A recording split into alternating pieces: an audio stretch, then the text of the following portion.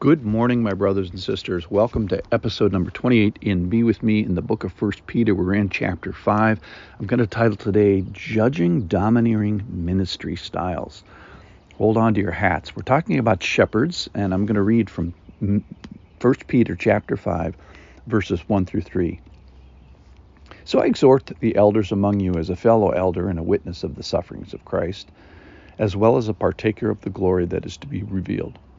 Shepherd the flock of God that is among you, exercising oversight, not under compulsion, but willingly, as God would have you, not for shameful gain, but eagerly, not domineering over those in your charge, but being examples to the flock. So, first point here is, how do we know that leaders, elders, overseers, shepherds, and teachers is one office? Well, this is actually the main two passages that help us with that.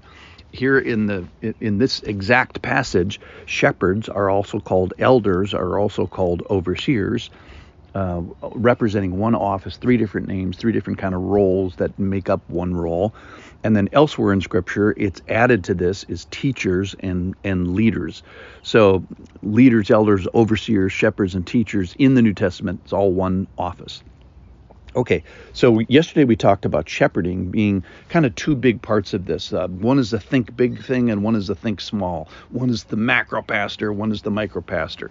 The macro pastor is lead and guide, herd your people, maybe protect goes in that category. Then on the small ball, thinking small and micro pastor, the care, the feeding, the tending, and maybe protecting the individual. So obviously this is a high call, and there's nothing better than being under the care of a person like this. There is a reason that God puts a man over you in this role and this office. It's for your good. It's for your joining together. It's for your growth. It's for the fruit of you and the fellowship of the whole church. And if you're not under a person like this, my charge for you today is get under a person like this. Why? Because that's the way God designed this.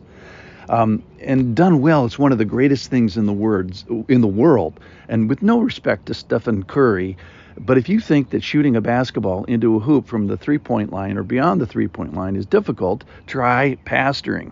And poorly done, it results in people being scattered and people being snatched. So it's of such importance. So here's the points for today. Number one, it's God's flock. It's God's flock among you. Shepherd the flock of God. That's the big picture here. Don't forget that, or everything else kind of crumbles. Secondly, it's for you to give oversight to. That is your careful attention. It's precious. This is God's precious church, and you should be acting like it and caring for it with some level of care. So the careful looking of a pastor is the start of fruitful ministry in a whole bunch of people. All right, number three, it's to be entered into by call and not by compulsion. It's not supposed to, you don't want a forced obligation here. It's much less, quote unquote, ought to, and much more eager to, more want to. God loves those who loves his church, and God loves those who want to serve it in this way. All right, let's talk about money. Fourth point for today, not for shameful gain. It means don't have a fondness for dishonest gain, filthy lucres, I would sometimes translate it. So to care for God's people and sheep in God's flock, the pastor must have the money part of his life not be a problem. This greed or lover of money is a very bad thing in a pastor and an elder. It's a bad trait in everybody, but because of the force multiplier of the role, it becomes even worse. In 1 Timothy 6:10, it says, "It's through this craving that some have wandered away from the faith and pierced themselves with many pangs." So that's just for everybody. Imagine it if you multiply it into pastors. It's not different in pastors, but because of the position and influence, it's just more dangerous. And then the final point here for today is not domineering. So domineering refers to a shepherding style, a leadership form of practice where God-given power, God-given authority moves to overpowering, and the appointed ruling that's necessary of the office morphs into running roughshod and running without restraint.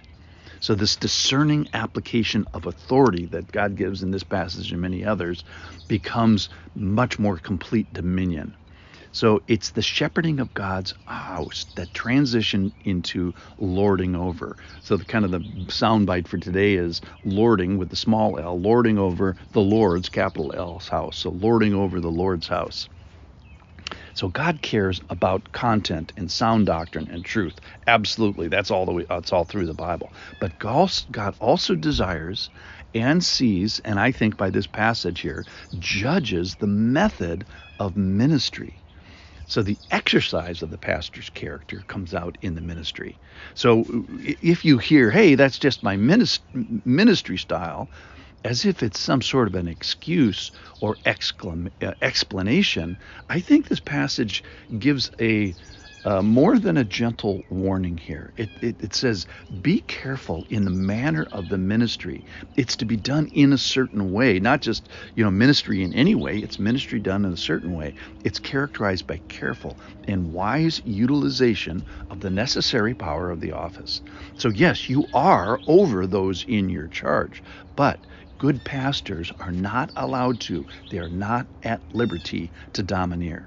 So a pastor's power is limited in scope. Well, that's because it's God's flocks, not yours. And secondly, it's also limited in its method, in the style of ministry. So here's what it says. Elders among you, shepherds, pastors, not domineer over those in your charge, but be an example. Thank you for listening.